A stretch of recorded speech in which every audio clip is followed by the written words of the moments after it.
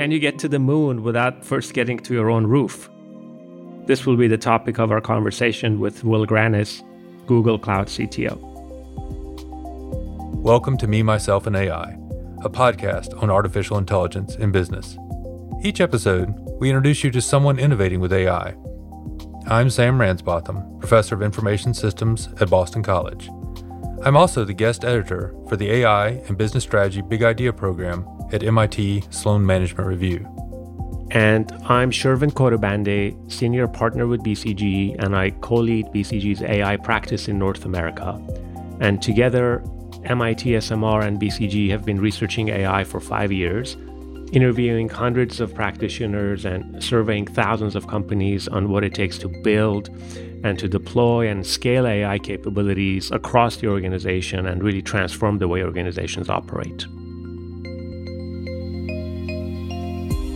We're talking with Will Granis today. He's the founder and leader of the Office of the CTO at Google Cloud. Thank you for joining us today, Will. Yeah, great to be here. Thanks for having me.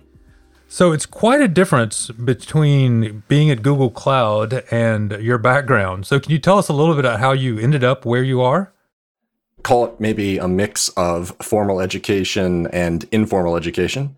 Formerly Arizona public school system, and then later on West Point, math and engineering undergrad, and then later on UPenn, University of Pennsylvania, Wharton for my MBA. Now, maybe the more interesting part is the informal education. And this started in the third grade. And back then, I think it was gaming that originally spiked my curiosity in technology. And so this was, Pong, Oregon Trail, Intellivision, Nintendo, all the gaming platforms. I was just fascinated that you could turn a disc on a handset and you could see Tron move around on a screen. That was like the coolest thing ever. So, today's manifestation, Khan Academy, edX, Code Academy, platforms like that, this entire online catalog of knowledge, thanks to my current employer, Google. And, just as an example, like this week, I'm porting some machine learning code to a microcontroller and brushing up on my C, thanks to these, what I'd call informal education platforms. So, a journey that started with formal education, but was really accelerated by others, by curiosity, and by these informal platforms where I could go explore the things I was really interested in. I think particularly with artificial intelligence, we're so focused about games and whether or not, the machine has beat a human at this game or that game, when there seems to be such difference between games and business scenarios. So, how can we make that connection? How can we move from, what we can learn from games to what businesses can learn from artificial intelligence? Gaming is exciting and it is interesting, but let's take a foundational element of games. So understanding the environment that you're in and defining the problem you want to solve. What's the objective function, if you will? That is exactly the same question that every manufacturer, every retailer, every financial services organization asks themselves when they're first starting to apply machine learning. And so in games, the objective functions tend to be a little bit more fun. It could be an adversarial game where you're trying to, win and beat others. But those underpinnings of how to win in a game actually are very, very relevant to how you design machine learning in the real world to maximize any other type of objective function that you have. So for example, in retail, if you're trying to, decrease the friction of a consumer's online experience, you actually have some objectives that you are trying to optimize. And thinking about it like a game is actually a useful construct at the beginning of problem definition. What is it that we really want to achieve? And I'll tell you that being around AI machine learning now for a couple decades, when it was cool, when it wasn't cool, I can tell you that the problem definition and really getting a rich sense of the problem you're trying to solve is absolutely the number one most important criteria for being successful with AI and machine learning. Yeah, I think that's quite insightful, Will. And it's probably a very good segue to my question. That is, it feels like in almost any sector, what we're seeing is that there are winners and losers in terms of getting impact from AI. There are a lot less winners than there are losers. And I'm sure that many CEOs are looking at this wondering what is going on. And I deeply believe a lot of it is what you said, which is it absolutely has to start with the problem definition and getting the perspective of business users and process owners and line managers into that problem definition, which should be critical. And since we're talking about this, it would be interesting to get your views on what are some of the success factors from where you're sitting and where you're observing to get maximum impact from AI. Well, I can't speak to exactly why every company is successful or unsuccessful with AI, but I can give you a couple of principles that we try to apply and that I try to apply generally. I think today we hear and we see a lot about AI and the magic that it creates. And I think sometimes that does a disservice to people who are trying to implement it in production. I'll give you an example. Where did we start with AI at Google? Well, it was in a place where we already had really well-constructed data pipelines, where we had already exhausted the heuristics that we were using to determine performance. And instead, we looked at machine learning as one option to improve our lift on advertising, for example.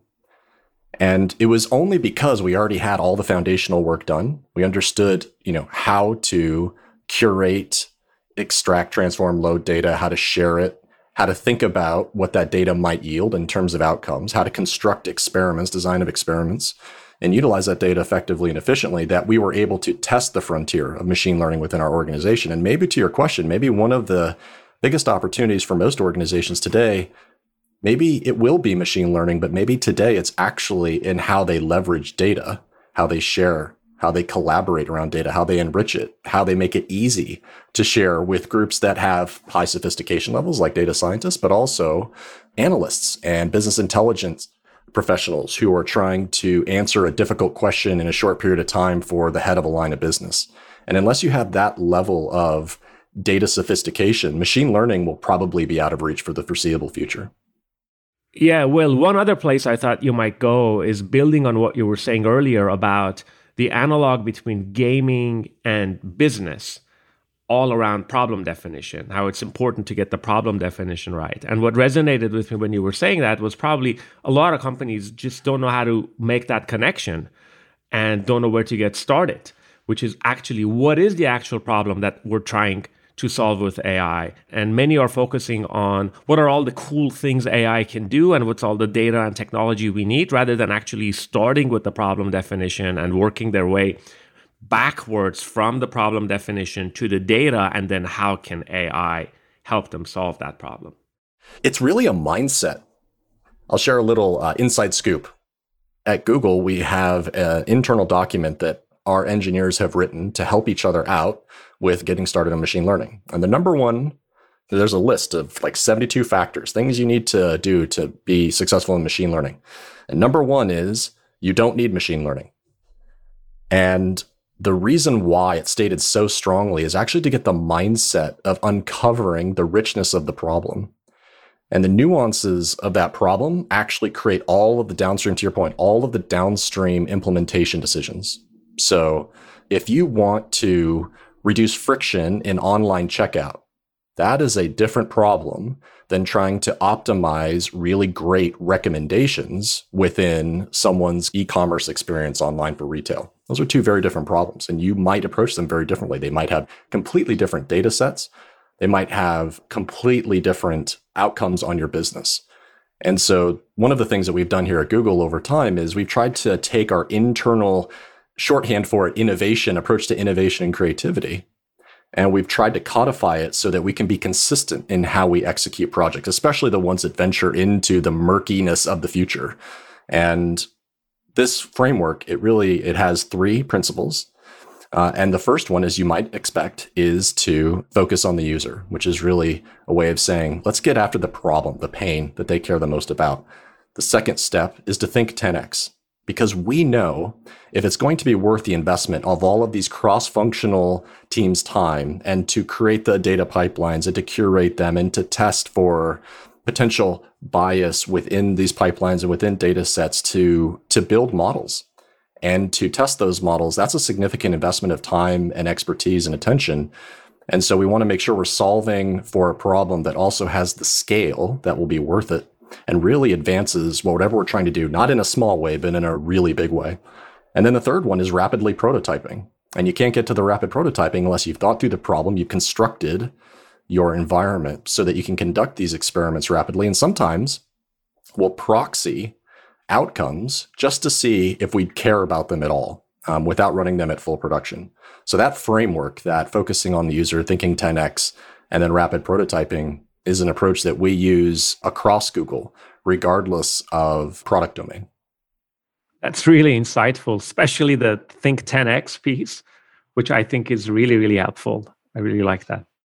You're lobbying, I think, for I would call it a very strong exploration mindset towards your approach to artificial intelligence versus, more of an incremental or, let's do what we have better. Is that right for everybody? Do you think that that's, is that idiosyncratic to Google? I guess almost everyone listening today is not going to be, working at Google. Is that something that you think works in all kinds of places? And that may be beyond what you can speak to, but how well do you think that works across all organizations? Well, I think there's a difference between a mindset and then the way that these principles manifest themselves. Machine learning, just in its nature, is exploration, right? It's approximations. And you're looking through the math and you're looking for the places where you're pretty confident that things have changed significantly for the better or for the worse, so that you can do your feature engineering and you can understand, the impact of choices that you're making.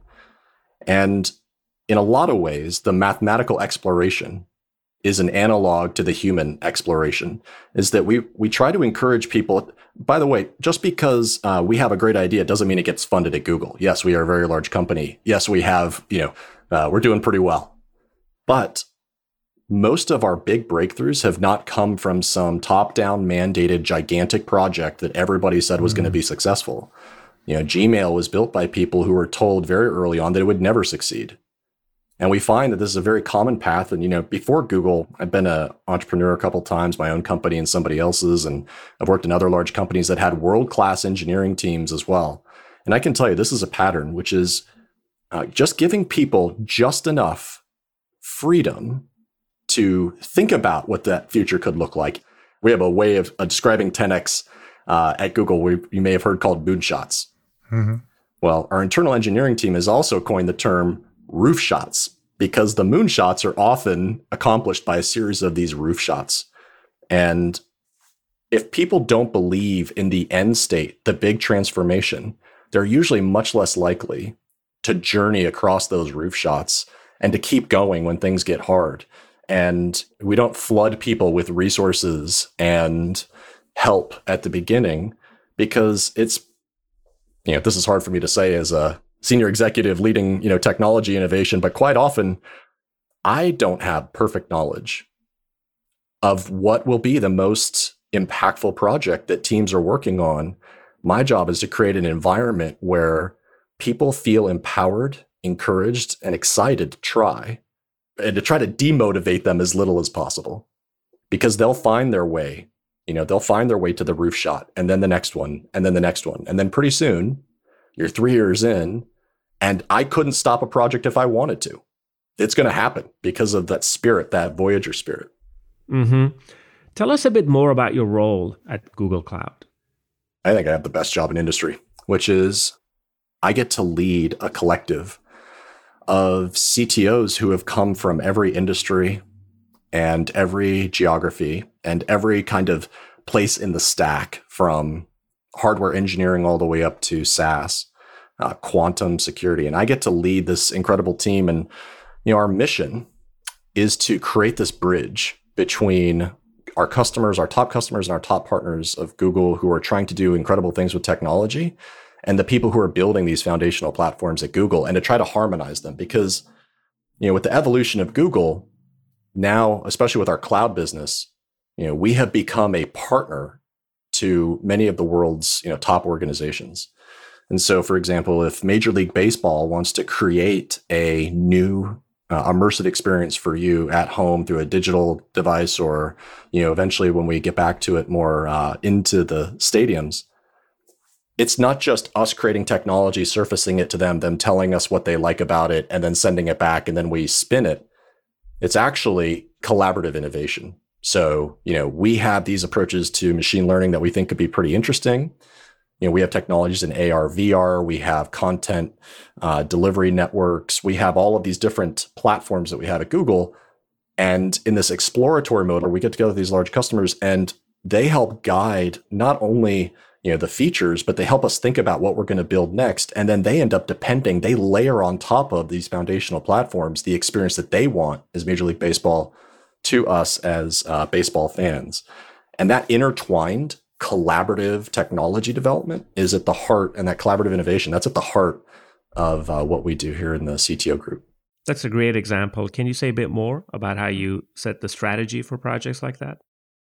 I'm very, very bullish about having the CTO and the CIO at the top table in an organization, because the CIO often is involved in the technology that a company uses for itself, right, for its own innovation.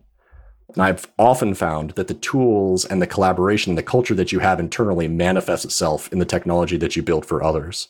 And so a CIO's perspective on how to collaborate, the tools, how people are working together, how they could be working together is just as important as a CTO's view into what technology could be, most impactful, most disruptive, kind of coming from the outside in. But you also want them sitting next to the CMO. You want them sitting next to the chief revenue officer. You want them with the CEO and the CFO. And the reason is because it creates a tension, right? I would never advocate that all of my ideas are great. Some of them aren't, but some of them have panned out. And it's really important that that unfiltered tension is created at the point at which corporate strategy is delivered. In fact, this is one of the things I learned a lot from working from a couple CEOs, both outside of Google and here, is that it's a shared responsibility. The responsibility of the CTO to put themselves in the room to add that value. And it's the responsibility of the CEO to pull it through the organization when the mode of operation may not be that way today. Yeah, that's very true. And it corroborates our work, Sam, to a large extent, that it's not just about building the layers of tech. It's about process change. It's about strategy alignment. And also it's about ultimately what humans have to do differently and to work with AI collaboratively. It's also about how managers and mid-managers and the folks that are using AI to be more productive, to be more precise, to be more innovative, more imaginative in their day-to-day work. Can you comment a bit on that in terms of how it could have changed the roles of individual employees, let's say in different roles, whether it's in marketing or in pricing or customer servicing? Any thoughts or ideas on that? We had an exercise like this with a large retail customer, and it turned out that someone from outside of the organization, the kind of physical security and kind of monitoring organization, it turns out that one of the most disruptive and interesting and impactful framings of that problem came from someone who was in a product team totally unrelated to this area that just got invited to this workshop as a representative of their org. So, we can't have everybody in every brainstorming session, despite, the technology allows us to put a lot of people in one place at one time. But choosing who is in those moments is absolutely critical. And just going to default roles or going to default responsibilities is one way to just keep the same information coming back again and again and again. That's certainly something we're thinking about at a humanities-based university, that blend and that role of people. It's interesting to me that in all your examples, you've talked about joining people and people from cross-functional teams. You've never mentioned a machine as one of these roles or a player. Is that too far-fetched? How are these combinations of humans going to add the combination of machine in here? We've got a lot of learning from machines at, I think, certainly at a task level. At what point does it get elevated to more strategic level? Is that too far away? No, I don't think so, but certainly in its early days. And one of the ways you can see this manifest is natural language processing, for example. I remember one project we were training a chatbot, and it turned out we used raw, logs, all privacy assured and everything, but we used these logs that a customer had provided because they wanted to see if we could build a better model. And it turns out that the chat agent wasn't exactly speaking the way we'd want another human being to speak to us. And why? Because people get pretty upset when they're talking to customer support. And the language that they use isn't necessarily language I think we would use with each other on this podcast. And so we do think that machines will be able to offer some, interesting kind of response inputs, generalized inputs at some point. But I can tell you right now, you want to be really careful about letting loose a natural language enabled partner that is a machine inside of your creativity and innovation session, because you may not hear things that you like. Well, it seems like there's a role here too that, like, I don't know, these machines, there's going to be bias in these things. This is inevitable. And in some sense, I'm often happy to see biased decisions coming out of these AI and ML systems, because then it's at least surfaced. We've got a lot of that unconsciously going on in our world right now. And if one of the things that we're learning is that the machines are pointing out how ugly we're talking to chatbots, or how poorly we're making other decisions, and that may be a step one to improving overall. Yeah, the responsible AI push, it's never over. It's one of those things that, ensuring those responsible and ethical practices require a focus across the entire activity chain. And, two areas that we've seen as really impactful when you can focus on principles as an organization. So, what are the principles through which you will take your projects and shine the light on them and examine them and think about the ramifications? Because you can't a priori define all of the potential outputs that, machine learning and AI may generate. That's where I refer to it's a journey.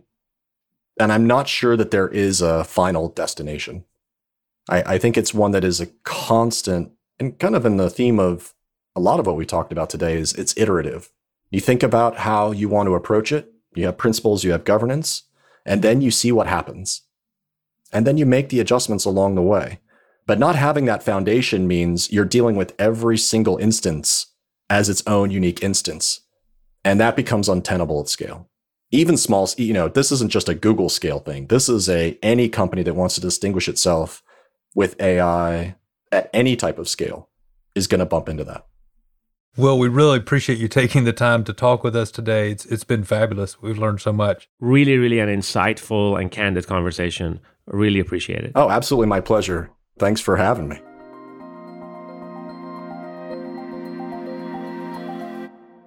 Sam, I thought that was a really good conversation. We've been talking with Will Granis, founder and leader of the Office of the CTO at Google Cloud. Well, we may have lost some listeners saying that you don't need ML as item one on his checklist, but I think he had 71 other items on his checklist that I think do involve machine learning.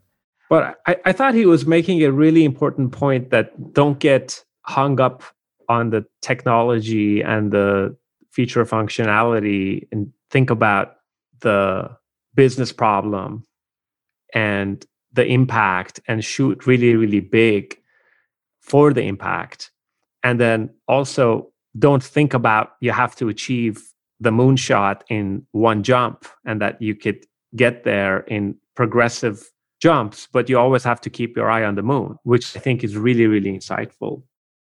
That's a great way of putting it, because I do think we got, focused on thinking about the 10X, and, we maybe paid less attention to his number one, which was the user focus and the problem. The other thing I thought that is an important point is the point about collaboration. I think it's really an overused term, because in every organization, every team would say, yes, we're completely collaborative. Everybody's collaborating. They're keeping each other informed.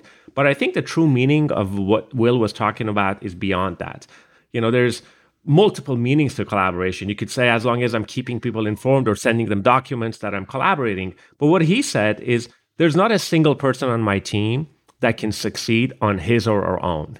And that's a different kind of collaboration. It actually means you're so interlinked with the rest of your team that your own outcome and output depends on everybody else's work. So you can't succeed without them, and they can succeed without you. It's really beyond collaboration. It's like the team is an amalgam of all the people, and they're all embedded in each other as just one substance. What's the chemical term for that? Yeah, see, I knew you were going to make a chemical reference there. There you go, amalgam. Amalgam or amalgam? I should know this as a chemical Exactly. engineer. We're not going to be tested on this. I hope my program. Caltech colleagues aren't listening to this.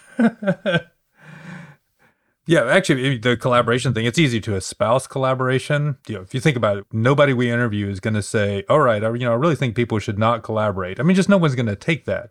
But what's different about what he said is they had process around it, and they had, it sounded like it's structure and incentives so that people were incentivized to align well. Mm-hmm.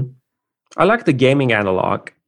The objective function in the game, whether it's adversarial or you're trying to beat a course or unleash some, hidden prize somewhere, that there is some kind of a optimization or simulation or approximation or correlation going on in these games. And so the analog of that to a business problem resting so heavily on the very definition of the objective function.